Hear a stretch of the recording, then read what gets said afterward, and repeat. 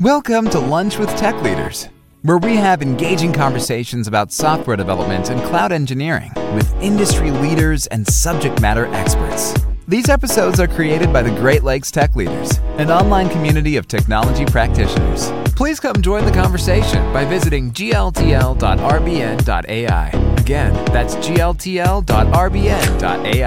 Now strap in, because we're deploying to production in 3, 2, 1.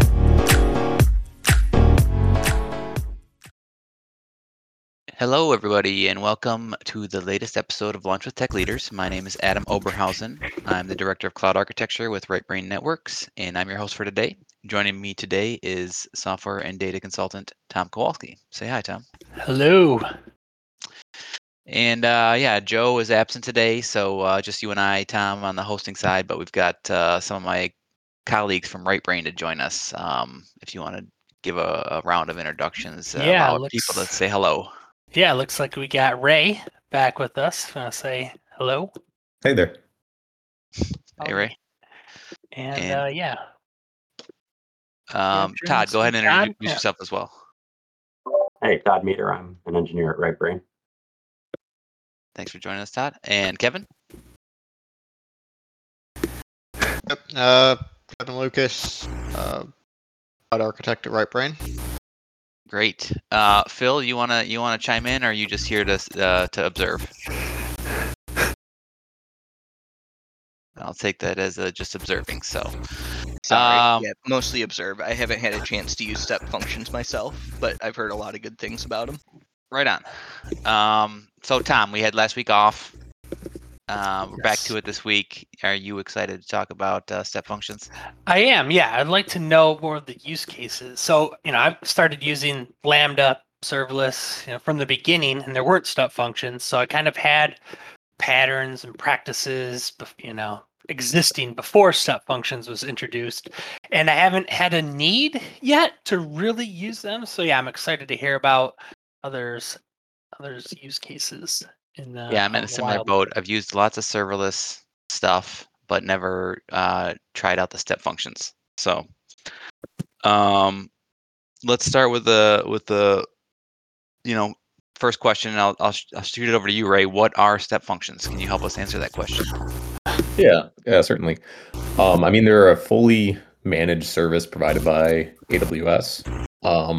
I really think of them as kind of a automation and orchestration tool that allows for you to coordinate steps between AWS services as well as other different workflows that you set up. They enable you to build scalable distributed applications and workflows, just like via JSON or using the visualization studio. I believe it's called the Workflow Studio inside of the AWS console itself. It's really an automation and orchestration tool overall. Okay. Yeah, I did a little bit of research. I guess they've been around, like the Step Functions have been around since 2016. So they've been in the market for a while.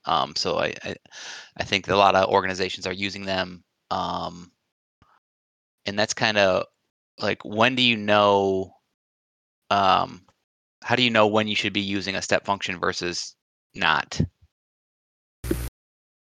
That's a good question. I think in really any case, when you're trying to build some sort of automated workflow, you can consider step functions. They provide a ton of benefits that we'll probably get into a little bit here later. But really, when you want to provide a serverless workflow and orchestrate those steps, I would lean towards using step functions. I think Kevin can probably speak to this a little bit more as well, if you want. But essentially, it could be like a replacement for a Lambda. I know that we've talked a little bit back and forth about us as contractors providing a solution that maybe requires some sort of automation. And I used to lean towards just writing a Lambda. He kind of opened my eyes, stating that if you're providing a solution to another organization that maybe doesn't have a dedicated resource to manage that Lambda, there could be those could be deprecated in the future as you need to update your runtime and potentially, the application code itself. And a few things I kind of want to comment on there. Step functions have been around for a while, but it was in the last 6 months to a year, I believe. I don't know what is time, that actually received a major update. Makes them a lot more useful. Like they were things that we had looked at in the past, but benefits they offered just wasn't really there for use until this most recent update. Ray's talking about managing Lambda, and that's very much something I feel passionately about. We work with a lot of different companies, clients. A lot of them don't have, a lot of them are kind of migrating out of a data center. They're trying to update, containerize, but maybe don't have resources really dedicated to managing Lambda. And for a long time, a lot of the functionality you would want, you still needed to write a Lambda for. There were only so many services that actually integrated with step functions.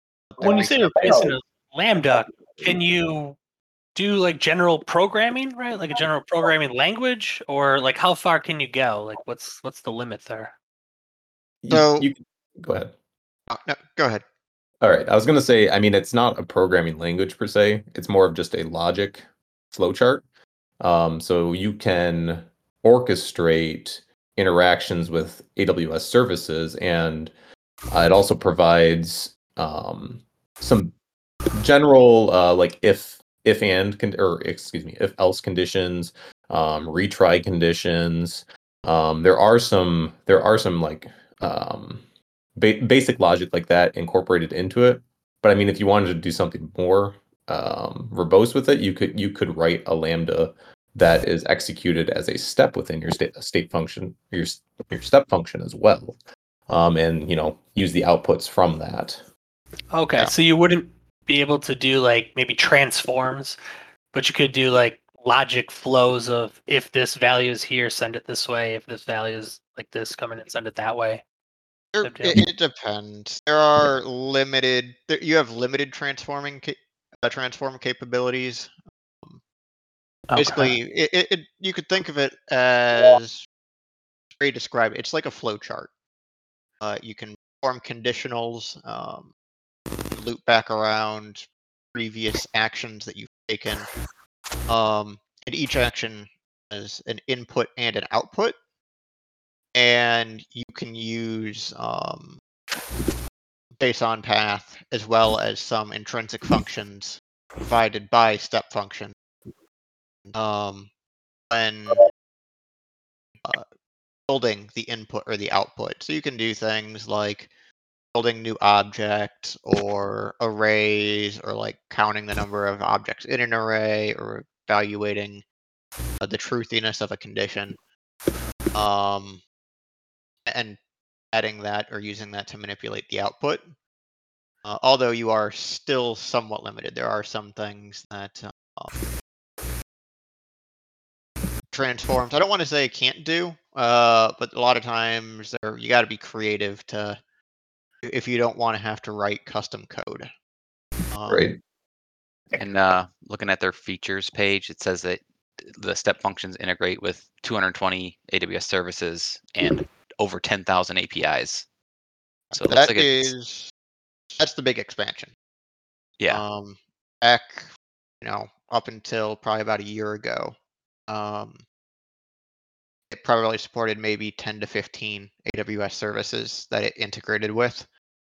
And those pre-existing integrations were really well thought out. Like you could do things like you could have your state machine run a code build job. It would start the code build job and it would monitor it, and then you could get a report of like the result with all the artifacts and stuff when it was done. Then, say you wanted to make some other decisions and call some unsupported service based on the result, you'd have to write a Lambda for that, which and at that point defeats the purpose of just doing this in Lambda, because part of the reason I push for this is, again, it's more sustainable in the long term and more universal. But the big push that they had largely made it so you could use this with any kind of AWS service. The integrations aren't as fine-grained as like some of the original, more native ones, like the code build example I gave earlier.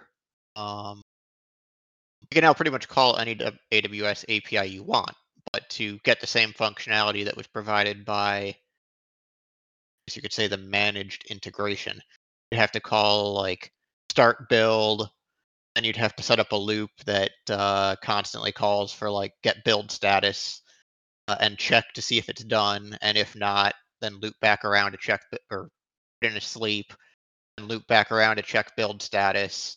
And then once build status is success or failed, then you'd have more conditions that describe the output and output the same amount of things. So for the previously provided like managed integrations, kind of provided a whole like toolbox, or just run Let code me ask build you this job. then, Kevin. If you're going to start with a new, how can you answer the question of when you should use the step function versus when you should just use like a Lambda? Is it basically kind of like depending on the customer's how comfortable they are with? Is the benefit of the step function that you have like a visual editor that is easy to comprehend versus like looking at a code in a code in a Lambda? I'm still kind of confused, like why, what. I don't. I would never say a visual editor is a reason to use technology. Yeah. I would say the benefit is more for sustainability. It's not about you don't want to look at code, but like I say, it's a flowchart, and you can see visual representations of that flowchart. So you can very easily narrow down, hey, this run failed, and it failed on this node, and these were the inputs, these were the outputs, and this was the error that that node generated. Which Yeah. can be a whole lot easier than like trying to figure out, let's say you wrote a Lambda function in Java. How many times is someone going to write that because they have a deadline to get, and your output is going to be a null reference exception? Okay, well, what does that mean in the context? Because Java, that could mean literally anything. Whereas here, you get exactly this was the input. If as long as you're using like any of the not managed, but any of the AWS integrations provided, you'll see exactly what the error was that was returned, given input. So it helps troubleshooting. You can see exactly where something failed. And then, like I say, you never have to worry about, as long as you don't put Lambda functions in your step function, you never have to worry about, is this runtime going to be deprecated? Do I need to keep up to date? Am I going to need to patch, libraries and stuff that are in use? Installing third-party libraries in your Lambda. For a company that does a lot of stuff with Lambda anyway, that's not really an issue. Have just team members who manage their Lambda. Yeah, I can see that. Yeah. And just always go ahead, Tom. Where I kind of find myself reaching for step functions is kind of a replacement for systems manager documents. If anybody's done a lot of work in those, you can do a lot of the same things and it's a lot simpler to put them together. Yeah, system manager automations were something I pushed very heavily for a while for these same reasons, because you couldn't do a lot of this stuff with step functions. But then the update basically made them equivalent to systems manager documents, only they run a lot faster. They provide a much better output, like the visibility into what's going on, and they're a lot more customizable. Like step functions, you never loop. You can kind of iterate, but you can only do that by running stuff in parallel, and then hard to like rejoin everything that you split out. So have you used these mostly more for like back-end automation, or have you also used it like in production, like customer-facing applications? For our use case, a lot of it has been on the operations side. Of course, for me, that's because I am an operations guy more than anything. Especially when you get into things like express state machines. Those are very much things that can be just kind of like, oh, it gets called as part of a customer workflow. Yeah, That's where we've seen a lot of the benefits have been for things like custom deploys. You could almost say that we're using it, as a replacement for code pipeline. In that it can do a lot of, like I say, the branching logic and the ability to make decisions. Gives you a lot more flexibility. You can do things like, oh, I tried to update, I'm doing a deploy. This was the version I'm trying to deploy. So I'm going to roll that out to, first I'm going to run this code build job to migrate the database if like the customer doesn't have migrations built into the containers. And once that succeeds, I will update the ECS task, or I'll update the task definition, or I even just call like a code deploy job if you're that, to update task definition and get that how's the rolled out. developer experience with that though? Like that's, it's like another tool. Like, do you integrate it with your your current CI/CD, or does that become your CI/CD? What we tend to do in cases like this is, since it is just an AWS API call to start the execution, you'd basically have your CI system. It would do the build, it would push the image, and then the actual deployment would just be it calling this state machine with like the version it just built that you want to deploy. Okay. And I find it to actually be a lot more flexible than a lot of the built-in, deploy tools. One paradigm that we found works really well, again, as a consulting company that works with a lot of companies, is having basically, we use CDK, but a lot of times don't have clients who are just using CloudFormation or just using Terraform or anything like that. You can basically have a step function that just, at least for CloudFormation and CDK, those are both CloudFormation hood. There's some tricks you can use that with SSM parameters or your version in that, and then use step functions to do the update, and then you don't have to worry about, how do we integrate our infrastructure repo with like our app repo, because your infrastructure repo could have stuff that you want to make sure is well isolated from like things that the developers can call.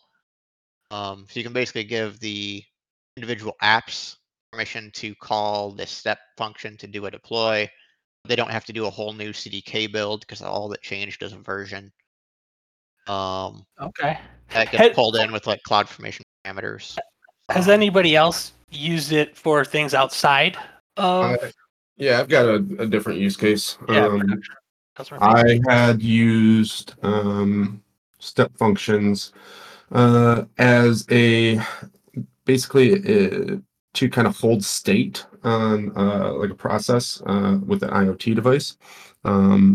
So there would be I set up an API gateway that would trigger a step function that would basically call in, like it did a number of checks and like made a like kind of like a lock, like a locking, like a state lock to block block more processes from happening. Then it would kick off a Lambda. That Lambda was actually Swift code, because we were using the same module that was in the iOS application, but we were running it as like we called it like a cloud client. And it did some processing and stuff like that, but it needed to send a message back to the device. We did that through MQTT, so we would publish something and we would wait for a callback, and that we use the there's, what is that thing, where the step function can like pause and wait for external communication or like an external return. And then the device would pick that message up off of MQTT, do some other things, and then send a response. And basically, because that pause and wait for an external process couldn't be used with the, Kevin, you just mentioned them. They're like the fast process, or the turbo ones or something. The Express step function. Express. Yeah, because you can't use that with Express. It just wasn't super performant. It cost a lot. And so this process worked for us for a while. But once we started to scale, I ended up rewriting it and just having our MQTT broker called Lambda. So with having something externally, like waiting for like a callback, does that service have to know like a specific, payload to send to? Yeah, the it step has. function, or can it So be generic? when you say, "Hey, I'm going to go to an external process," step functions will give you a token, which is kind of like the state callback token. So how that worked is the first thing in my step function was to check and see if the payload had a task token, and if it did, then I would just restart I would send it. There was a Lambda that just kind of like kicked it back to the other step function. Okay, so because I'm thinking like you could call Twilio and then wait for just like a generic Twilio webhook to come back to this step function, but you really couldn't do that because you'd have to have some layer that knows about the token, right? You can't just take you'd it have to generic. have that task token and pass it back to the step function. Otherwise, you're not going to be able to get back to your state. Okay. That is one other big question being asked. When do you use this outside of things like Lambda functions? A lot of it comes down to when you have long-running workflows, where maybe there is a manual step that's required, or if what is the current Lambda timeout? Is it 15 minutes or an hour? 15 minutes. Lambdas are great, but if it's like waiting on something to complete, you're being billed for that execution time while the Lambda waits. And if it goes more than 15 minutes, you're just kind of screwed, I guess you could say. Whereas a step function can, I think, if you're not using an Express step function, I think it can run for up to a month. Which a good example of that would be, again, working with clients. Sometimes, we have clients who want to manage their own DNS systems that we don't have access to, or need to do validation on SSL certificates. Like ACM, they need to someone needs to click an email or something. Another good case for that would be, you need to wait for the external interaction, but rather than needing to do the callback, you just kind of keep checking to see, is the certificate available? Is the DNS record verified? So can you go on for a few days. Easily see these running ones because I've always used like SQS, right? If I have to wait for something, I fire off SQS with a delay on it, and then I come back and check after that delay or whatever. So is this just like easier to see those? Like, can I see them in the console or something of things that are waiting? Yeah, you can see in the console, it'll highlight what node you're on. You can see that it's kind of it would basically enter into a loop of, check the status.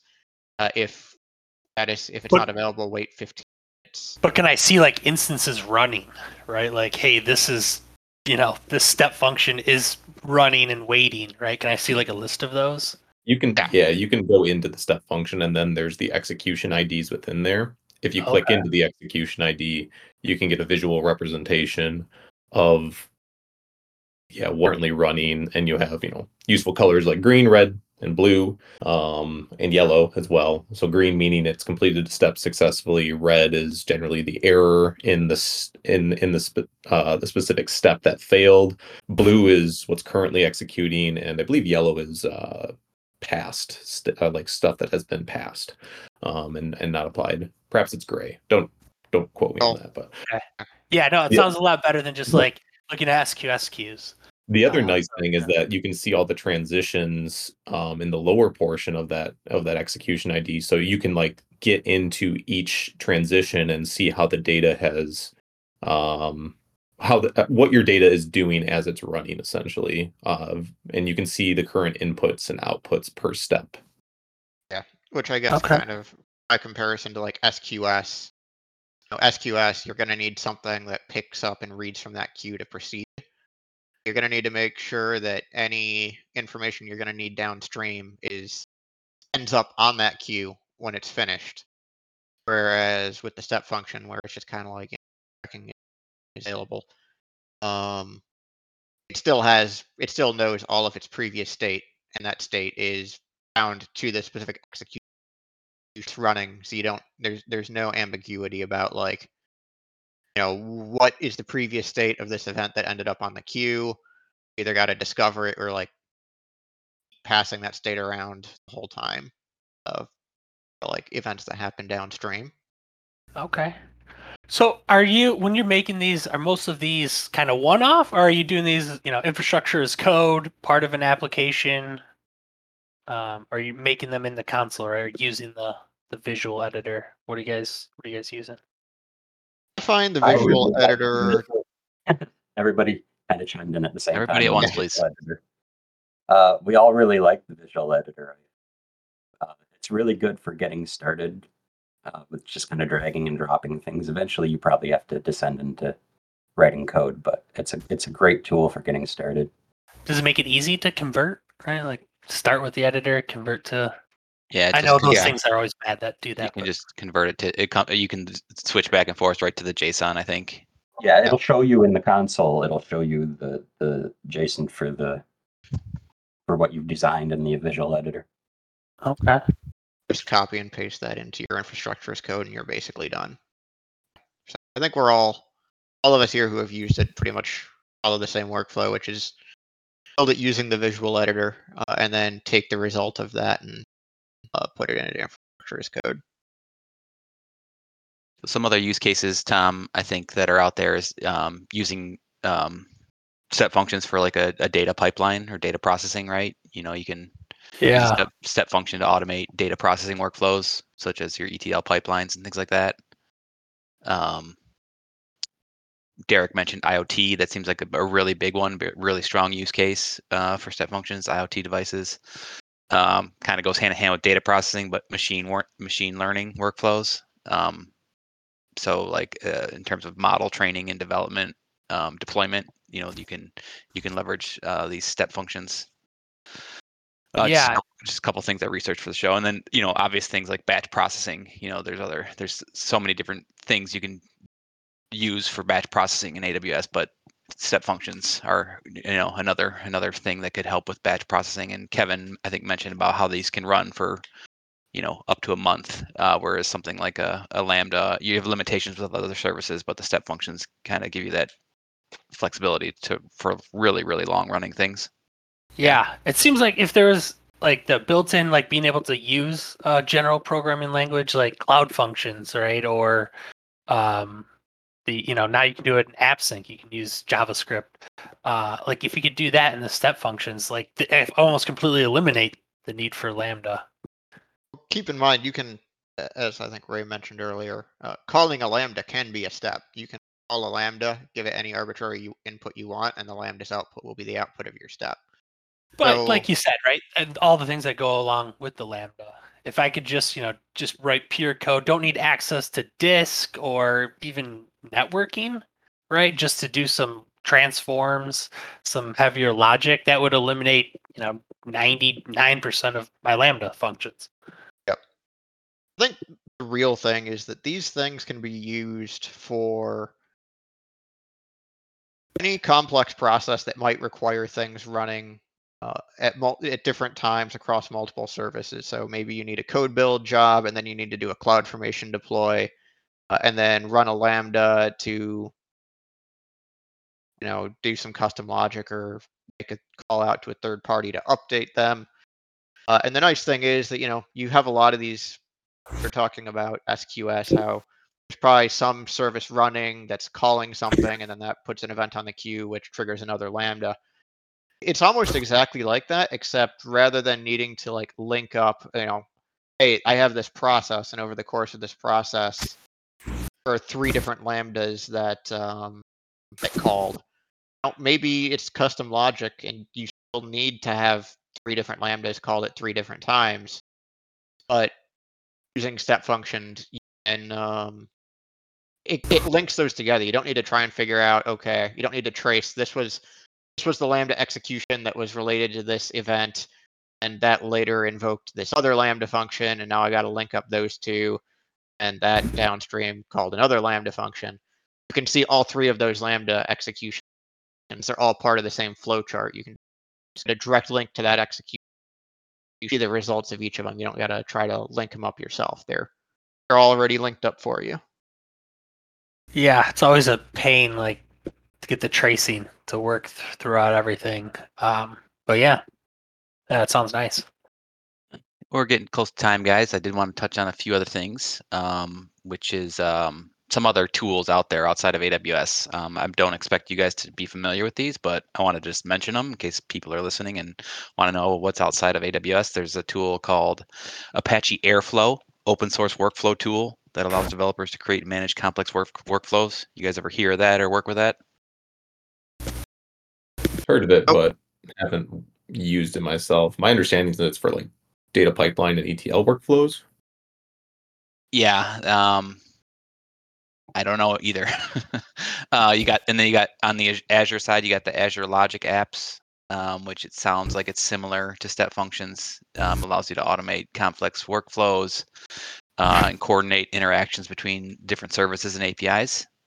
But it sounds like the Azure is more geared towards like business process automation. Whereas the Step Functions in AWS are more focused on like data processing and distributed applications. I wouldn't necessarily, I guess you could say, label either one that way. The beauty of them is just that they really are that flexible. There's so many use cases. And then on the GCP, Google Cloud side, we got Google Cloud Workflows. Haven't looked at that. Seems like they're all like all the major cloud providers kind of seems like they have their own flavor of this workflow automation. So wanted to mention those. And then what else? I did want to ask you guys, like, so how do you do test automation with your step functions? Or is it like, I could imagine like the scenario where you kind of have this, you've built out this somewhat complex step function, state machine. How do you test all the different scenarios? How do you is there automated testing techniques to ensure like you're covering all the paths as you develop these complex state machines?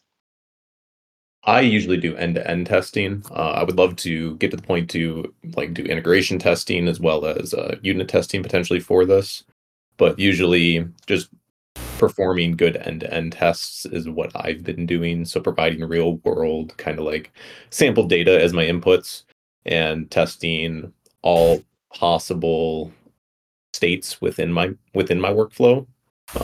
That's usually my process. Yeah, I don't know how you would be able to, like, since there isn't any actual code generally of its own that's part of the workflow. It's just like a JSON flowchart. Almost any node depends on the outputs of the previous node, so you can't really just test one node in a vacuum. Especially since usually you're just like making API calls or stuff to third-party services. It's really just are your outputs and your inputs, right? Yeah. Just wanted to see if you guys had thoughts around that. So that's interesting to hear. In terms of resources for listeners who want to learn more about step functions, you've got there's a great getting started tutorial with AWS that AWS provides. There's the AWS Step Functions workshop, which is a series of labs and exercises that guide you through the process of building and deploying the step functions. And there's also a good repository on GitHub called the AWS Step Functions Examples, which is kind of a collection of sample workflows that demonstrate all the use cases and scenarios for AWS Step Functions. So yeah, on that, I want to thank everyone for joining the show today. Kevin, Ray, great insights. Todd, Derek, you as well. And of course, Tom. Thank you, Thank everyone Adam. for listening. You're welcome. Hope you have found the conversation informative and valuable. We'd love to have everyone come back and join us next episode, where Ray is going to host a conversation about GitHub Copilot. Nice. Looking forward to that. So take care, everyone. Lunch is over, so get back to work.